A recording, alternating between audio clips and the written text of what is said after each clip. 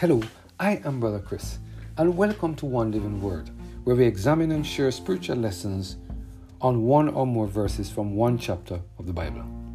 Today we're focusing on the topic Alone with God, based on our reading of Leviticus chapter 8, verse 5.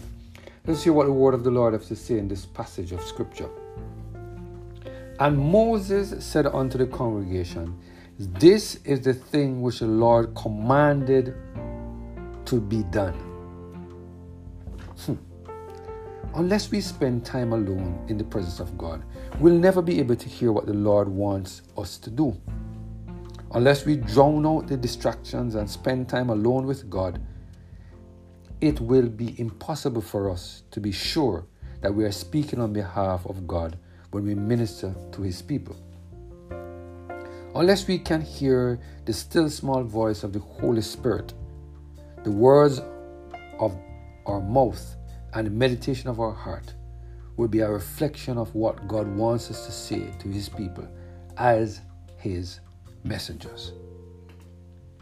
Sometimes when we read the Word of God, we just have to say, wow, the Lord has a way of bringing into sharp focus the things we should be paying close attention to.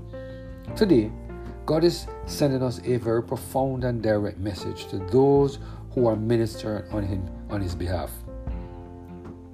It is very important for us to realize that as ministers, we are witnesses for the Lord. We are not talking on our own behalf or doing things for ourselves. As ministers, we are representatives of God. Moses understood that very well. And this is why he made the following statement just before commencing the anointing service for Aaron and his sons. In Leviticus chapter 8 verse 5, this is what the word of the Lord said. And Moses said unto the congregation, This is the thing which the Lord commanded to be done. Here we see Moses making it very clear that what he was about to do was commanded by God. Here we see Moses making it clear to the children of Israel that he was not acting in accordance with his will. He was doing what God had commanded him to do.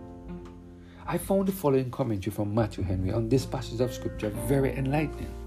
This is what he said. The commission read, verse 5, Moses, who was God's representative in this solemnity, produced his orders before the congregation. This is the thing which the Lord commanded to be done. Though God had crowned him king, when he made his face to shine in the sight of all Israel, yet he did not institute or appoint anything in God's worship that was God himself had commanded. The priesthood he delivered to them was that which he had received from the Lord.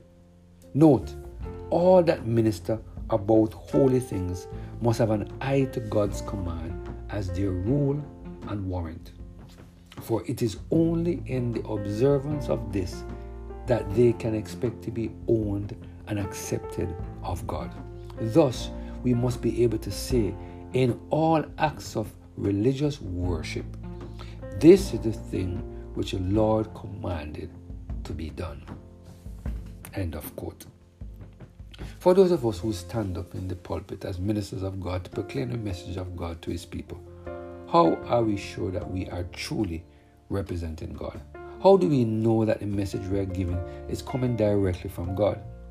It is very important for us to realize that the fact that we are selected to the position of minister does not mean that we will speak the words that God wants us to share with His people.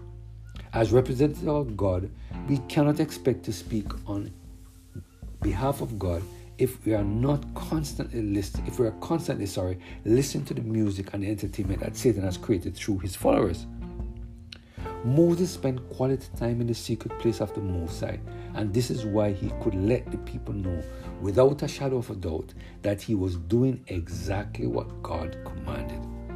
If we want to be sure that our words are coming from the throne of heaven, we must abstain from the very appearance of evil, and we must spend time with the Lord in the daily study of His Word.